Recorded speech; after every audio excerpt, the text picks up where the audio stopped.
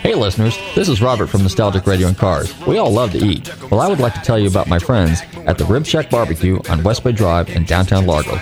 Their menu offers family-sized takeout dinners like delicious ribs, chicken, beef, and pork, or sit-down barbecue dinners, sandwiches, and even desserts. They will also cater your party.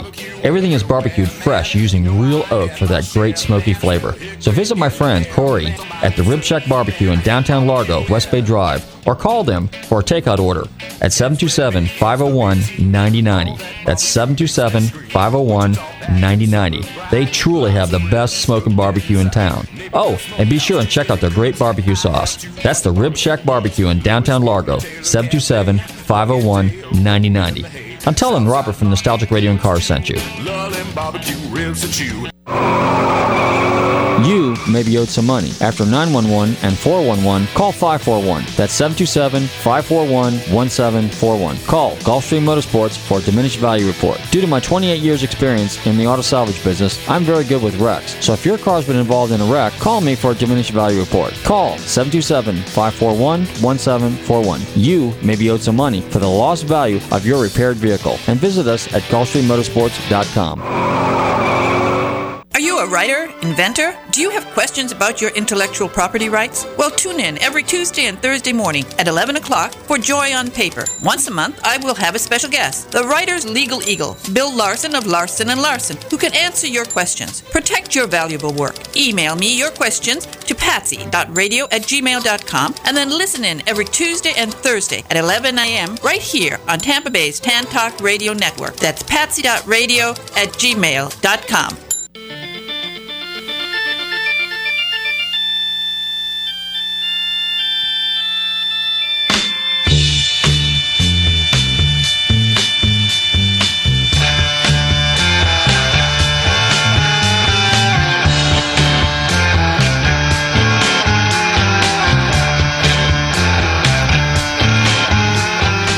Okay, listeners, welcome. You're tuned in to Nostalgic Radio and Cars. I'm your show host, Robert. Run your computers and Google TanTalk1340.com, and you can see us live here in the studio. I got Tommy in the other room with his hands up in the air, flailing all over the place because we have a technical issue tonight. Tommy is... Yeah, I don't understand. I had no problem earlier, but now all of a sudden our Adobe's not Adobean. Adobe's not Adobe. Let me try to see if I can't figure it out. All right, I'll let you try and figure it out, because... Well, am I live? I mean, because it's there for a second there. Knock, knock. Am I working okay? Well, I know I'm not on Facebook because I'm still in Facebook jail, but that's okay. No big deal. We don't need them. Don't forget, we are still streamed live on the internet. If you go to the TanTalkRadioNetwork.com. So a big shout out to Bobby. He's out there somewhere in Radioland. Shout out to my good friends over there at the Rib Shack Barbecue. And, oh yeah, that's right. Yeah, too. Don't forget to check out our Nostalgic Radio and Cars archive page where you can hear and listen to all our 500 and whole bunch of shows. Actually, we're coming up on our 11th year here in May. On May 13th, it will be 11 years that we've been live on the air here in downtown Clearwater. Sparkling downtown Clearwater. Yes, sir, ladies and gentlemen, boys and girls. Anyway, let's see what we got going on here. Let's just, we got a very lovely guest coming on our show a little bit later this afternoon or this evening, depending where you're at. But it is International Women's History Month. So I thought we really, in the first part of the month, it slipped, but I thought we better get on the ball here a little bit and reflect a little bit on some of the significant achievements and contributions that women have made in the automotive world. So my guest is coming on a little bit later is going to share some of those because she actually did a little documentary on that. So we're looking forward to having her on the show. And, there's a lot of weird things that, I shouldn't say weird, but interesting inventions that came out of women. Let's just say just on the design side, I mean, there's a lot of things that guys, us, you would take for granted. Keep in mind, I can't remember what the statistic is, but I know our guest will share that with us later, but the percentage of women that in the last, since the 60s, for sure, probably even in the 50s, because I know my mom had her own car in the 50s. And, but, things that women, little things that they did, nuances, creature comforts, little design improvements that women were responsible for that made the family car what it is today.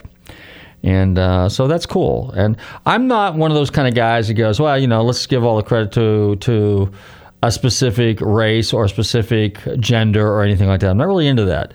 But I do respect, and I don't get excited over a lot of that stuff. But there are people, individuals, and in this particular case, I think it's fair to say that, the women have been very, very much instrumental in some of the design of automobiles. They're very heavily involved in racing nowadays.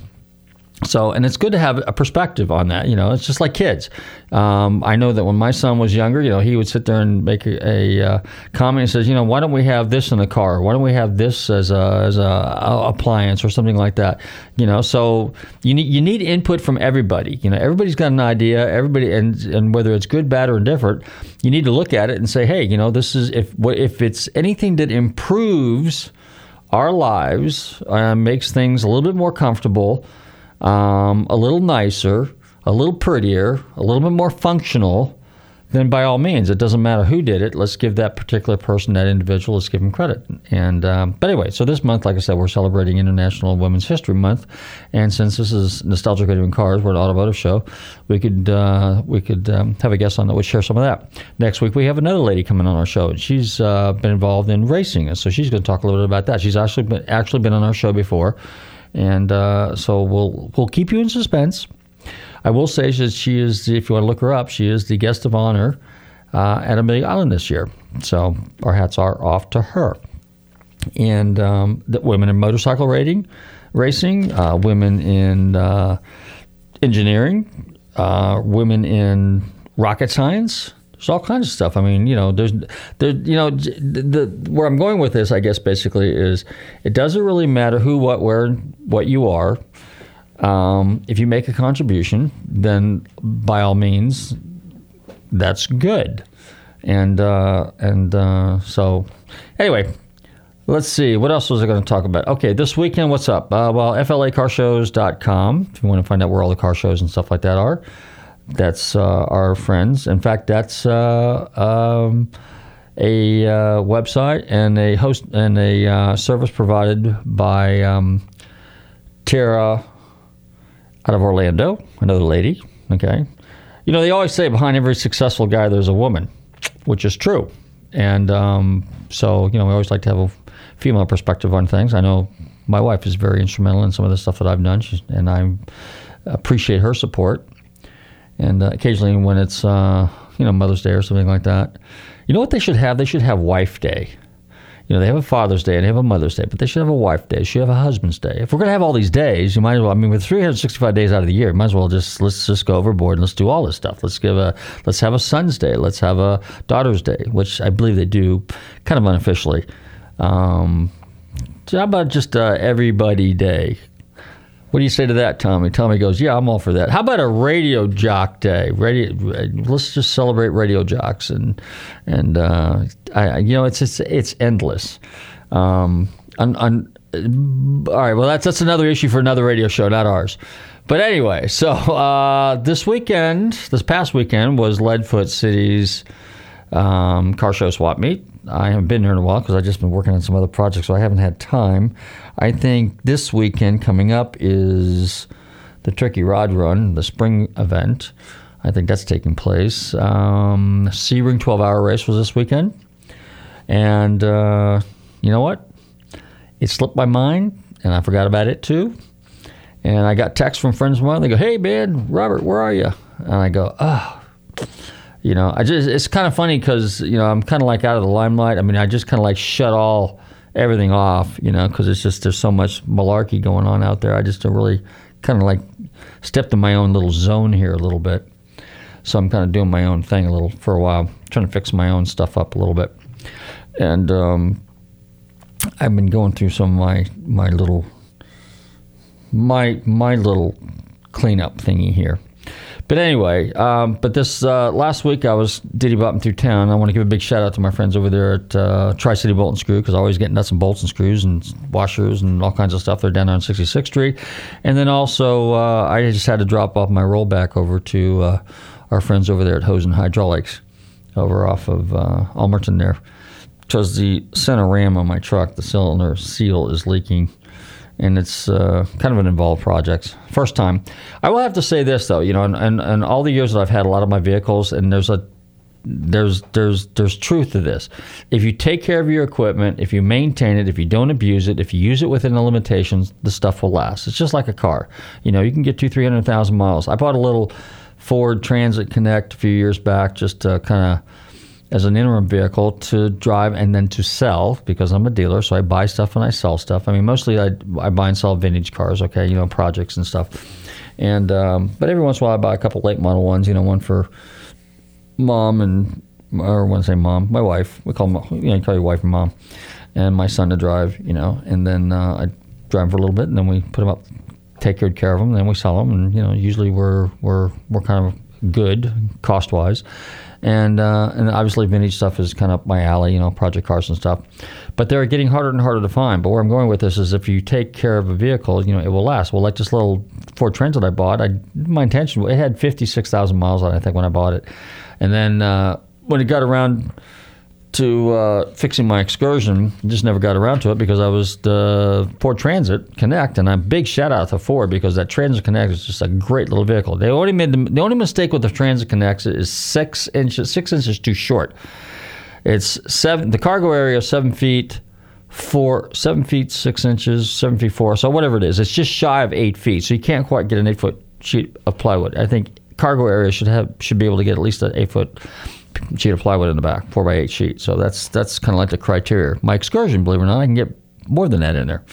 But it gets 15, 16 miles to the gallon. The Ford Transit gets 25 miles to the gallon. So, yeah, makes sense. But anyway, so I now have 130-some-odd thousand miles on it. I love that little truck.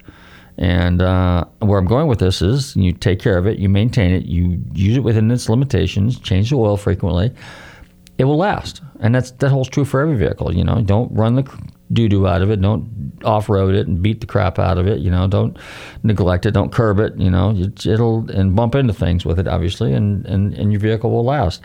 And where I'm going with this is like my rollback. I use it like it's supposed to be used, like it's intended to be used as a car carrier, but I haul equipment and block and wood and timber and junk and scrap and all kinds of stuff on it, but I don't abuse it.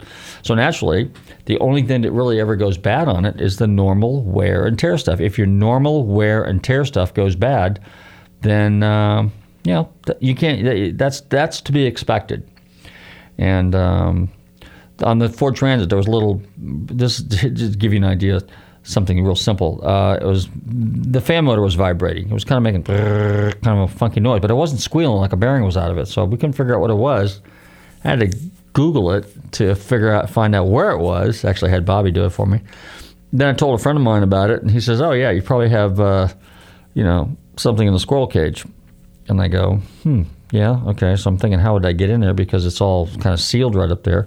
In the old days, it wasn't uncommon, because you had a vent and then a little thingy right there, and you'd suck up stuff, because the blower motor was outside. And, if you had your windows open, stuff would be blowing around and it would suck up underneath the dash. Well, this is all kind of insulated these days. The cars are built differently, naturally. And sure enough, there was insulation in there. And took a little clothes hanger and spent a few minutes, just dropped the glove box door. You can get right at it. It was actually pretty easy. I was pretty impressed with that. And now it sounds like brand new again. So, but the dealership wanted like $400 to $600 to fix or repair it or replace it. So I should always always get a second opinion.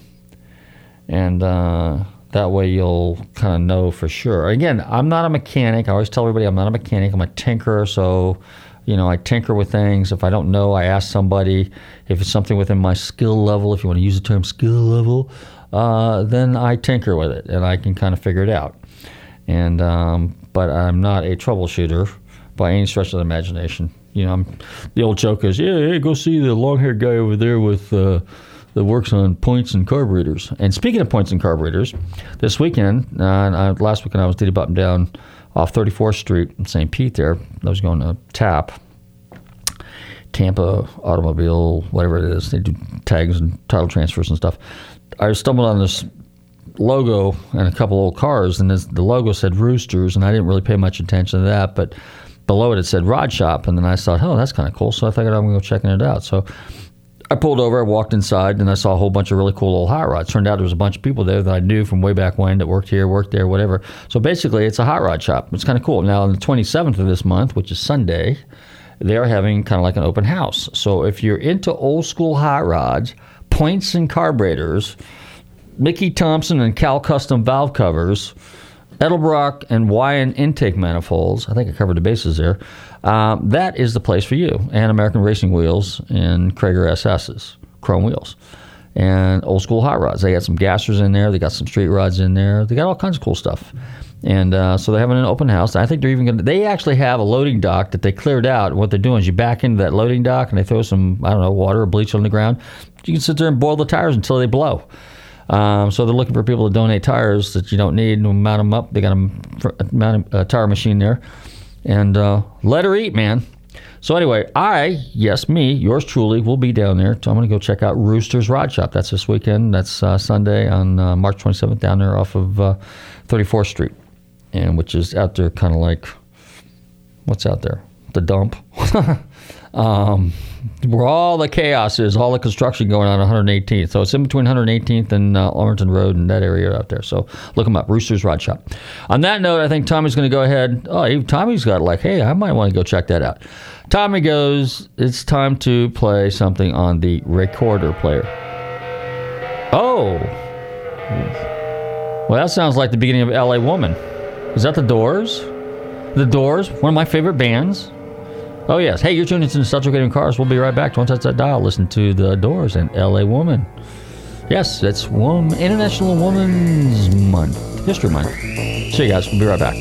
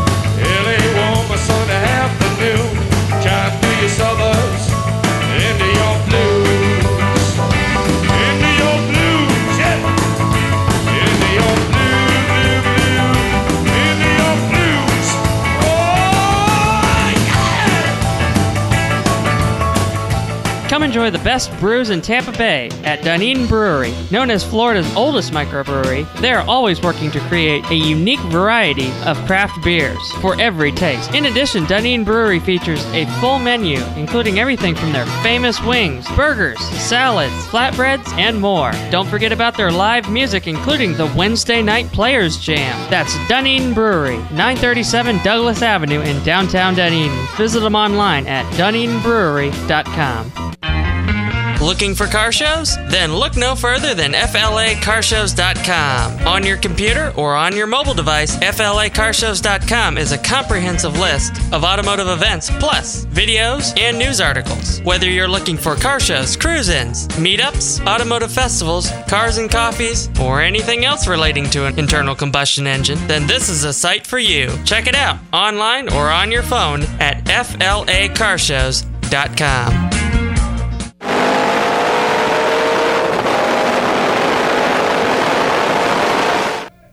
Hey, we're back. You tune into Nostalgic Radio and Cars. Wow, sounds like we got our Adobe thingy working again here. But anyway, so, you know, the other day I was looking around. Of course, I'm a dealer, and I buy and sell stuff, right? So I'm always out there looking for stuff. And there's cars that I always like to buy because I think they sell very well all the time. The last thing you want to do is you have stuff laying around that you can't get rid of. And that's hard, you know, sometimes as your dealer, especially when you're vintage. You know, obviously GTOs, obviously Mustangs, you know, Chevelles, stuff like that. They all do pretty good. You know, there's a kind of like a waiting list for those kind of cars. But I try to stay in the lower end cars. I don't really want to get in the high dollar stuff. You know, I'm not really into that. I like the you know, under $20,000 car, under $15,000 car range. I think that's a good level to get into. And then you just get the cars kind of going and put them together and then let the next guy take it to the next level. Because half the joy, half the fun of owning a collectible car, a classic car, is being able to kind of personalize it yourself. So, for example, when I buy a car, I generally don't try to buy one that's all done because I generally can't find the one. There's never a car out there that's exactly the way you want it. It's close, but you might not like the wheels. You might not like some of the stuff on the interior. You might want to change a few things here and there. And there's nothing wrong with that. And that's the beauty of it because, let's say, for example, the interior is blue and you want red, or it's red and you want green, and it's green and you want white. You can do that, you know, because, for example, with a Mustang, that's the beauty of it, is everything is available for those cars. You can build the car out of the box. You know, I mean, and nowadays it's really, really hard to sell some really rough project cars because you can buy actually a whole body from Dynacorn, as an example.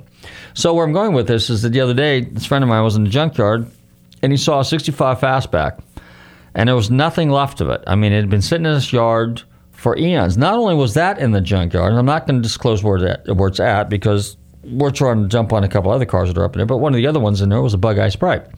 About a 59, 60, 61 Austin Healey. And if Alan's listening, he knows exactly what that is because he's had a few of those. But there was a few things off of Austin Healey that I was looking for. And even though the body's junk, you know, I was looking for the seats perhaps, you know, because I have an MGB, Miss Moneypenny, and I think that those vintage seats would be kind of cool in there outside of the ones that I have in it. And I've switched them around. That's the thing. I took out the stock seats. I put in these kind of like racing bucket seats, but they're kind of cool. They're neat looking. But to get a correct period set of seats that are, you know, keep in mind when I use the term period modifications, and if you go to Roosters this weekend, you'll see some of the stuff that I'm talking about. The cool thing about doing these cars and vintage cars is you go with the total retro style. Now, I was obviously around back in the 70s, so I'm familiar with a lot of this stuff. And growing up as a kid in the 60s, I saw a lot of these modifications myself, so I'm kind of familiar with it. So when you that's why swap meets are so cool, because you find all these leftover parts. And, you know, whether it's a set of custom valve covers or something unusual or old mag wheels or straight axle out of an Econoline or a Dodge van or something like that, or even a Chevy van or something like that. You know, that's stuff that you can use. You can build like these little straight axles. Now, granted, you can go buy all this stuff from Honest Charlie's Speed Shop up there in Chattanooga. But if you're really trying to do an old period correct car, you need to find legit original parts. And the cool thing about that is that sometimes people will pay a premium for it, but then when you see the car and you put it together, it has that look and that feel that it was done back in the day because all the parts that are on it are retro, are genuine. Okay, so that's me. All right, I like that. And that's kind of what this Speed Shop's kind of like all about. But anyway, so where I'm going with this is this guy's got the 65 Fastback Mustang up in there, and it's just absolutely obliterated crap. So you can buy that car along with all the paperwork and everything else that goes along with it, and you can buy yourself a Dynacorn body, and you can basically make that car this car. Now, I have an issue with that a little bit, but that's okay. It's another subject for another day. But 20 years down the road, that car could very easily get passed off as an original car because the guys like me may or may not be around to authenticate it or verify the car, and you don't know what you're buying. So again, it gets back to the buyer beware thing. Hey, I think we better turn back to the table here and get our guests on the line. I didn't realize time was flying by here. But hey, you're tuning into Nostalgic Radio and Cars. Here's a little Guess Who? American Woman. A Canadian band sings about an American woman. What do you say to that? Hey, you're tuning into Nostalgic Radio and Cars. Don't touch that dial. We'll be right back.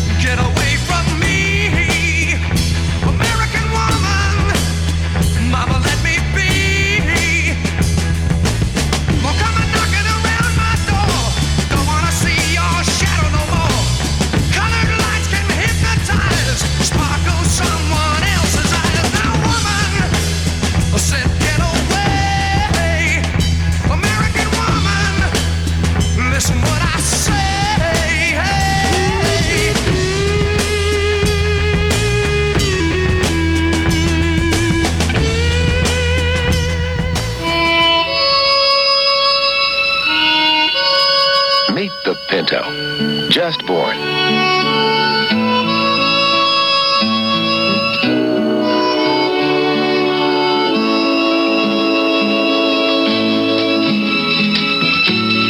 Pinto, the new little carefree car from Ford. Priced like a small economy import, but you'd never know to look at it. It's averaged over 25 miles per gallon in simulated city and suburban driving. But it's frisky, with a wider stance than any little import, so you won't be pushed around by the wind. With high-backed bucket seats in front and comfortable room all around. And Pinto's strong, built to run and run and run, with little servicing, little noise, little expense. Pinto, a little carefree car to put a little kick in your life. A little better idea from Ford, coming September 11th. Hi, this is Shirley Cha-Cha Muldowney, and you're listening to Nostalgic Radio and Cars. Hey, we're back, and you're tuned into Nostalgic Radio and Cars. And to help me celebrate International Women's History Month is one of the top female journalists, women journalists, lady journalists. I think I said that right. We'll get straight to it. And the car coach herself, and a Nostalgic Radio and Cars alumni. Delighted to welcome back Lauren Fix. Lauren, how you doing?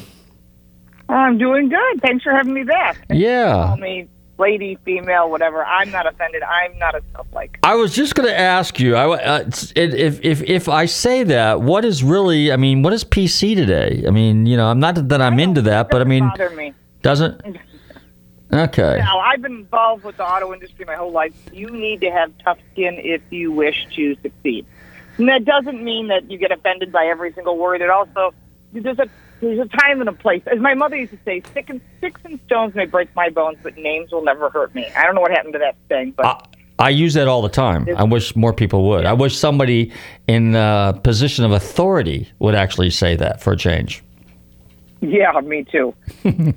Okay. You got to be tough if you want to race, too. I've been racing since 1980. And I can't tell you how many times guys have come up to me and said, "Where's your brother, your father, your boyfriend?" I'm like, "It's me. I'm changing my own tires. Get out of my way." You know? There you go. There you go. Now, it's International Women's History Month, and I didn't get a chance I listened to part of it, but you did a documentary.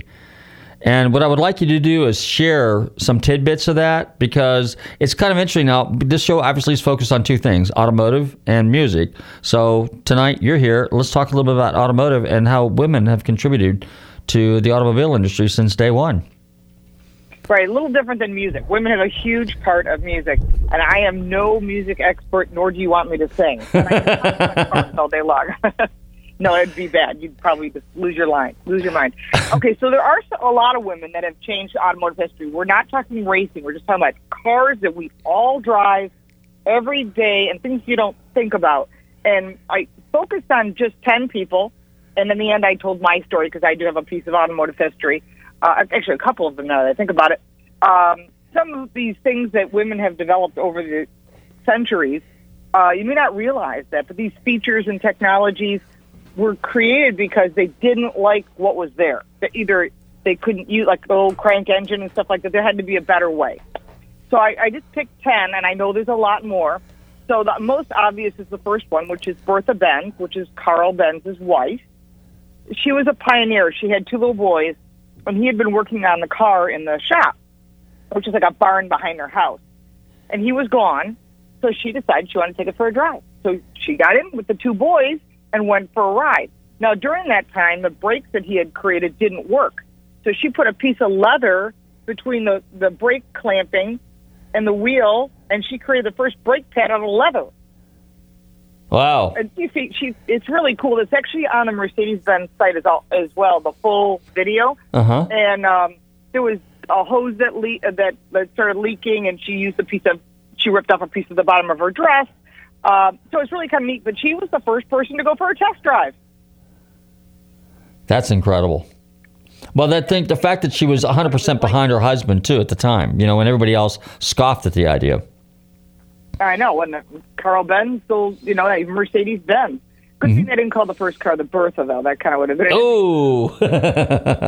would have been an interesting car. Anyway, but the whole story is really interesting, and she was a big part of the auto industry. But as time went on, and this is kind of an interesting story, in 1893, this woman named Margaret Wilcox received a patent. 1893. So think about it. That's a long time ago. There were Stanley steamers and a lot of old stuff. They hadn't got to the level of production cars. But she was cold. So she came with an idea to take the heat from the engine and run it through the frame, like the frame rails, and then blow on to the passengers. That was the first interior car heater. Geez, that's interesting, too. Same kind of technology today. 1893. She got a patent for it. I'm sure the patent's long gone, but kind of neat. Yeah, definitely. And very simple, too. Well, she was a pretty smart lady. She was the first female mechanical engineer. She was responsible for creating the bake pan. The bake pan? I think is weird. Yeah, like a baking sheet, like a baking pan. Yeah, really. Also, she combined a clothes washer and a dishwasher. I don't know if I'd want to wash my clothes where I wash my dishes, but hey, I guess.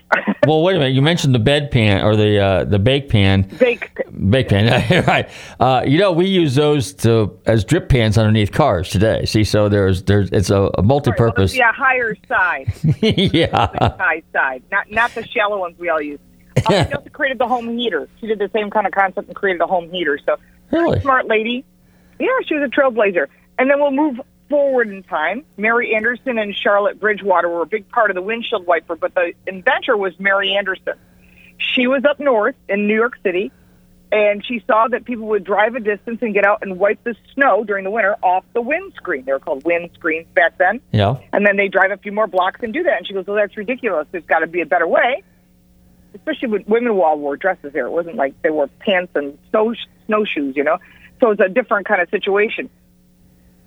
So she created a hand wipe operation that you would just run the blade by hand from one side to the other. Just think of it right in front of you, like straight up windshield. There was no curve in those windshields. So she created a patent in 1903, and she thought, this is a great idea. I'm going to shop it around to all the manufacturers. They said, no one wants that. There's no interest in that.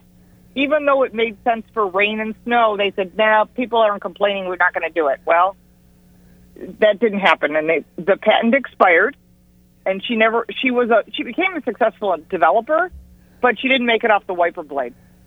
So in 1917, a lady named Charlotte Bridgewater said, wait a minute, let's make this electronically controlled. And her design used rollers instead of a blade to clean the windshield. She again passed that around, and all the manufacturers said, nah, we're not interested. And she went on to do something else. But what happened was they saw the future because in 1922, 10 years later, Cadillac took Anderson's idea and applied it to all of their vehicles as standard, and all the other manufacturers followed. So they never got the credit for it, but it's kind of neat. Interesting. Now, just to digress for a second, Cadillac, if my history serves me correctly, did Cadillac not have the first car that used an electric starter? Was it Cadillac that did it, or was it somebody else? I think it was Cadillac. I don't think it was a woman that developed it. I may be wrong. But where I'm going with this is the fact that it's kind of like Cadillac was like the Rolls Royce of American cars, and if Cadillac did it, then everybody else kind of like followed suit. Is there some truth to that? True. Okay. And some things today, even there's a few things like night vision and Super Cruise, things like that. So it's interesting to see, but every manufacturer's got something cool that they've developed. Okay. All right. So the next lady. Her name is Florence Lawrence. Now, if you're really into old movies, especially silent movies, she was very famous. She did over 300 films that were all silent. So she was like the first ever movie celebrity.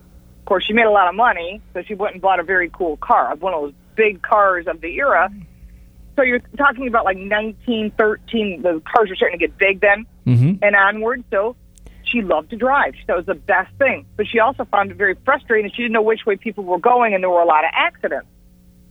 So she came up in 1913 with the first auto signaling arm. Because before that, you put your arm out the window, going left and going, remember those old hand signals? Right. Like maybe not everybody. I remember that. Your arm was down for stop, your arm was up for right and out for left. So those times, people didn't always do that, and she got frustrated. So she created a little box that went in the back of your car that would have, when you hit the brakes, it would show stop, and she would also have like a turn signal. And her creation was the beginning of the first turn signal as well as brake lights. Interesting. So, but it wasn't exactly like a semaphore or something like that pops out, was it? Like a little arm type thing? No, that was later. You saw those later where the arms popped out. What she did is she had an arm that would come out to give you an idea. It was a light, but when you hit the brakes, the stop light sign, little word said stop, would come up from behind you. Oh, so she's responsible for that? Yeah, and she was a movie star, just got frustrated with bad drivers. I'll be darned. Kind of neat. Yeah. Okay, and the next lady on your list? Dorothy Levitt. She invented the rear view mirror. So she was a very famous British racing car driver, and she was also a pioneer, obviously. She taught Queen Alexandra how to drive, along with the royal princess. So she obviously got a lot of credibility off of that. And she also had the first water speed record. So she obviously liked to go out and cause trouble a little bit. But she wrote a book called The Woman and the Car. It was published in 1909.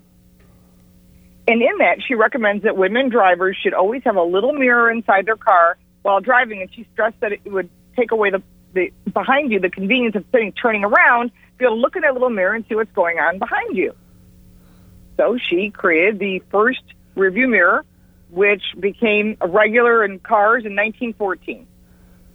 It's amazing. I mean, just a few little issues, or the few little improvements that you're talking about right there is pretty amazing, because the mirror, the turn signal, the stop sign, the heater, wiper blade. We take all that for granted. Right. I mean, that's not on a car. It's not a car. Wow. Okay. And next on the list? June McCarroll. She invented the road lane separation. She's got an interesting story. She was a nurse who was involved in a pretty scary car accident in 1917. She was driving her Ford Model T, and a truck was approaching on the wrong side of the road, and it forced her to swerve off the road and avoid a nasty crash, but she was then in a bad accident.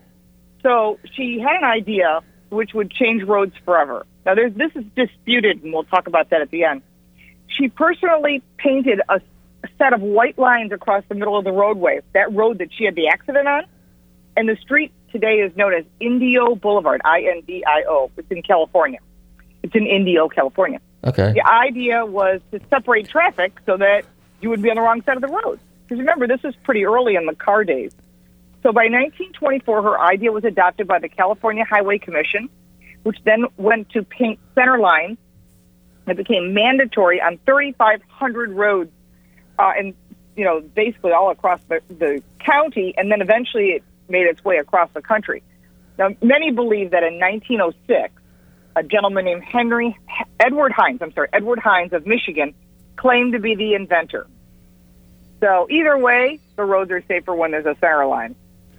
That's interesting. Indio, for our listeners, is down by Palm Springs, so that's 2 hours basically southeast of L.A., Los Angeles. Now, that's interesting. So what year was this that the lady had this, that she came up with this idea? The accident was in 1917. She went back after she recovered from her incident and painted the lines. But by 1924, the California Highway Commission made it mandatory to put center lines in roads. Wow. That's like, Indio's like out in the desert. Well, even back then, I mean, geez. She didn't hear what happened in Michigan, because it's not like today when you get on the internet, you hear everything that's going on in the world. Oh, yeah, that's true. That's true. Okay, and who's next? Claims to have their lines earlier. Catherine Blodgett. She was an engineer and a scientist, and she invented the non-reflective glass and anti-glare windshield. Really? So in 1926, at the age of 21, Blodgett was the first woman to receive a PhD in physics from Cambridge University. Smart girl. In 1938, she developed a liquid soap that when 44 layers, 44, it's a lot of layers of soap. Because remember, soap was different then. It's not like today in a bar. But she put 44 layers of soap across the glass, and it would allow 99% of the light to pass through it. And her development paved the way for future engineers to create a more durable coating that wouldn't wipe off. That's interesting. I mean, you got to kind of think about this for a second. Okay, it's 1920-something. I'm a 21-year-old girl. I'm playing with soap on a windshield or on a windscreen.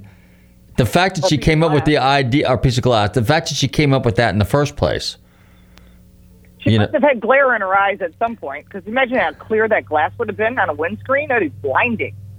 Yeah, but it's interesting because when I'm driving down the road today, or you or anybody else, we're heading into the sunlight in the morning or in the evening, depending whether it's sunrise or sunset, and there's a tremendous amount of glare. And, of course, we flip down our sun visors, which that brings up this question. Who invented the sun visor? Was that a lady as well, or was that... Not that I'm aware of. I could look that up for you. Okay, but anyway, all right, so who's next on your list then? See, now you're making me look it up because I want to know. It's all your fault. Okay, it's all my fault. All right, so the sun visor, let's see. Doesn't say who invented that. Doesn't say who invented it. It started in 1924, and the Model T was the first sun visor, probably a Ford development. Okay. Yeah, a fellow named Hathaway is all it says. That's it? Okay. So the guy, it's a fellow, so... Back in the day, we called people different names. But as far as the next one, we have Hedy Lamarr. Now, if you're into, again, old movies, Hedy Lamarr was a gorgeous woman who had done a ton of big screen, that was big screen stuff. Very famous actress. But interestingly, and I had to go do some additional research because I was interested in the story myself, because you look at someone, okay, you're a movie star and you created the Bluetooth? I'm like, in 1940, I'm like, all right, I got to know more about it. So she invented a device that blocked, and she must have been a part of the war is what I'm thinking, because a lot of people helped out in the war. Mm-hmm. So she developed a device that blocked enemy ships from interpreting torpedo guidance signals. So the device would take the torpedo signal that's going out and make it jump from frequency to frequency, making it nearly impossible for the enemy to locate the message. Isn't that neat? So that's just... frequency jumping is what Bluetooth is. Yeah. So what did she have for an educational background to be able to figure that out? I have not looked that deep yet. I just thought it was interesting. Sometimes it's an idea. People have ideas and they bring it to other people or they're part of a team. Mm-hmm. But it looks like that's what I don't know, maybe she went from there into the movies, or the movies into that. But it was kind of an interesting thing.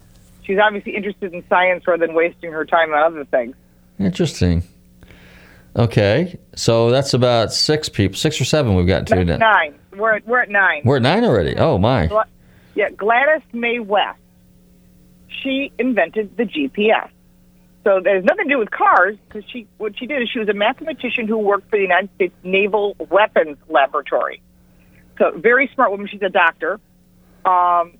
Gladys May West was a project manager on what was called CSAT, which is the first Earth-orbiting satellite measuring ocean depth. So obviously it was in the 70s, so it was a different type of technology. That work in 1978 project helped her and her team build something called GeoSat, which is a satellite creating computer simulations of the Earth's surface. And her calculations and the work on both the CSAT and the GeoSat project helped her create GPS for cars. Interesting. We'd be lost without her. Yeah, no pun intended. Okay. So tell us about your little inventions. Well, I have two more quickies. Okay. Fun people real quick here. In 1898, Generva Delphine Mudge of New York became the earliest known woman to get a driver's license. She was also the first female driver to be in an automobile accident. Her first car was a Waverly Electric, and she drove it around the streets of New York City. But horses and cars at the same time could be an accident. And the next interesting one is a female first. Her name is Duchess Hughes of France. I'm not really a champagne fan, but there's a Veuve, I think is the name that all the kids like to drink. She's from that family, so she had a ton of money. But in 1898, she was the first woman to receive a speeding ticket for going 9 miles an hour in a 7-mile-an-hour zone. Oh, my gosh. Blinding fast. That's it. I know. Well, it's like horse and buggy. But it's cool. There's a lot of neat women. There's a lot of other women, too, so don't get me wrong. There's tons of women in racing, women that are part of advertising, women that turn things around in the auto industry. There's a lot of it, and I could go on, but I just picked 10 that I thought everyone could relate to. Okay. So now tell us about yours. All right. In 1982, I was in high school, and my father owned a brake remanufacturing company. So what we did is we made brakes that we sleeved in stainless steel. And my father only did them for Corvettes, and I said, hey, we should do them for Mustangs. He says, find somebody. So I went to a cruise night, asked somebody, and they said, yeah, you could do mine during the winter. Well, we did a different process on it. So I went to places like Carlisle and the Shelby Convention. I stood there with a table, and I tried to help promote the sales. Remember, this is well before the internet and all that. And people would come to me and say, that's a great idea, but I don't have disc brakes in my car. Of course, I didn't know any better, and I said, why not? They said, because I have a Mustang, and a lot of them came with four-wheel drum. So I said, well, why not put disc brakes on? They go, we don't know how to do that. So in 1982, I went back to the drawing board. My father never stopped me. He said, do whatever you want. And I did. I got all the components, found out what needed to be changed, and created the first 1965 to 1967 front disc brake conversion kit. And today it's a mainstay in the industry. And then we went on to do rear disc brake kits and everything else for early cars and later cars, and it became a whole industry. I no longer own have anything to do with the company. I sold out in '96. So. Is that now stainless steel brakes? They're out of business. The company was picked up by a couple of other different pieces of it. We currently own Classic Tube. We make pre-bent brake fuel transmission lines for automotive and industrial applications. Okay. Now, when you did this, yeah, when you did this for the Mustang back then, because the 65, 6, and 7s had dual piston caliper. Only on GTs and Shelbys. They're 4-piston disc brakes. They were a Kelsey Hayes caliper. Right. A fixed caliper that went on a bracket. That was the GT setup for all the GT cars. But that was only 5, 6, and 7. So actually, Thunderbird used those. Lincoln's used those, or similar ones to those. They're bigger. They're the mommy. They're the mommy to the baby. Yeah. Okay. So they're a lot bigger, and those what you see on vintage race cars. Everyone says, "Oh, my car had Thunderbird brakes." No, as those cars raced in 65 to 67, they had the smaller brakes. The bigger brakes is somebody's getting away with something, you know. Okay, so even back then they used, and back in the day, so the Shelbys would have used all those as well. And nobody went to the Thunderbird one. You know, it's funny because wait a minute, if I remember correctly, the 6970 Trans Am Boss 302 conversion, you know, they had phase 1, phase 2 in the catalog. Right. That's a whole different animal, though. Yeah. It recommended using Lincoln and Thunderbird front brakes, the rotors, and the spindles, because there were drop spindles on the Thunderbirds that were 1 inch lower.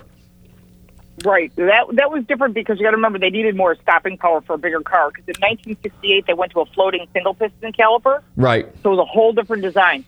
But if you're going to race a car, you want a fixed caliper. Okay. All right. So why don't you give us the latest? What's going on in Detroit now? I know you're a big fan of Tesla. And the first lady got a ticket. Oh, she got a speeding ticket. Was that an electric car, you said? It was an electric car. It actually wasn't, not that one. It was, well, in 1898 it probably was. This is in 1898 New York City. It was a Waverly Electric. Remember, there was a whole mix of things. There was Stanley Steamers. There was electric like Baker and Waverly. And there was also gasoline. So there's a lot of interest. Also, there was an ethanol-powered car, I believe, that Henry Ford was testing at the time. So there's interesting different propulsions, and we're back to that kind of thing now. Well, now this is a topic that and we'll both brush up on this because I was doing an appraisal on a 1905, a replica of a 1905 Thomas Flyer, and in the process, and I've mentioned this a few times on my show, I was reading up, and it talks exactly about that. We had steam, we had hydrogen, we had gas, we had electric, we had diesel, we had ethanol, all kinds of stuff. Everybody was playing around with it. Nobody forced anybody on anything. They just said, here, the market, whatever the market sales will dictate what we build and market trends, not government telling us, you got to cease building internal combustion engines and we're going to all go electric. And then one day that's not going to work well either because there's more issues, because of because of the batteries and the processing and the disposal and all this other stuff. But so what's going on all electric cars have a lot of issues. I was just talking about it today on Fox Business. It's things that people don't think of. Because think about this.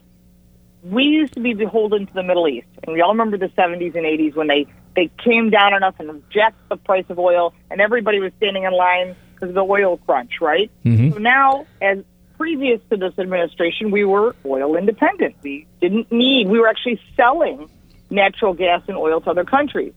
Well, if we go all electric, you will no longer be beholden to the Middle East. You're going to be beholden to China because all the rare earth minerals in these batteries are mines, and they're all mined by and owned by China. Wow. And the reason we don't mine them here is because it destroys the environment.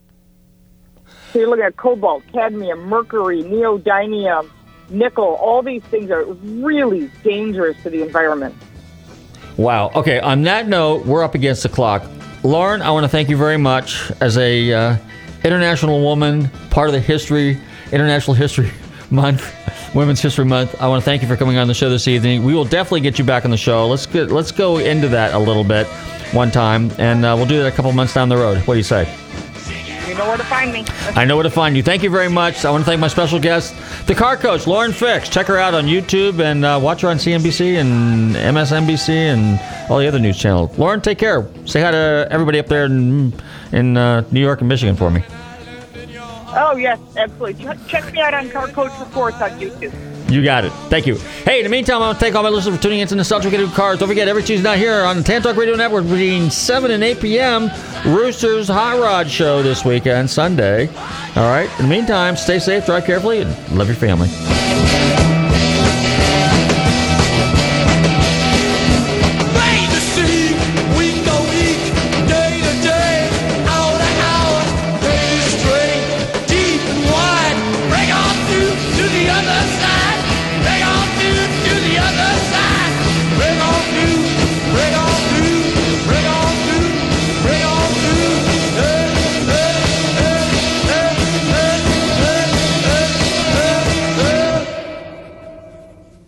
WTAN, Clearwater. FM 106.1. WDCF, Dade City. FM 102.3. WZHR, Zephyr Hills. FM 104.3. Listen.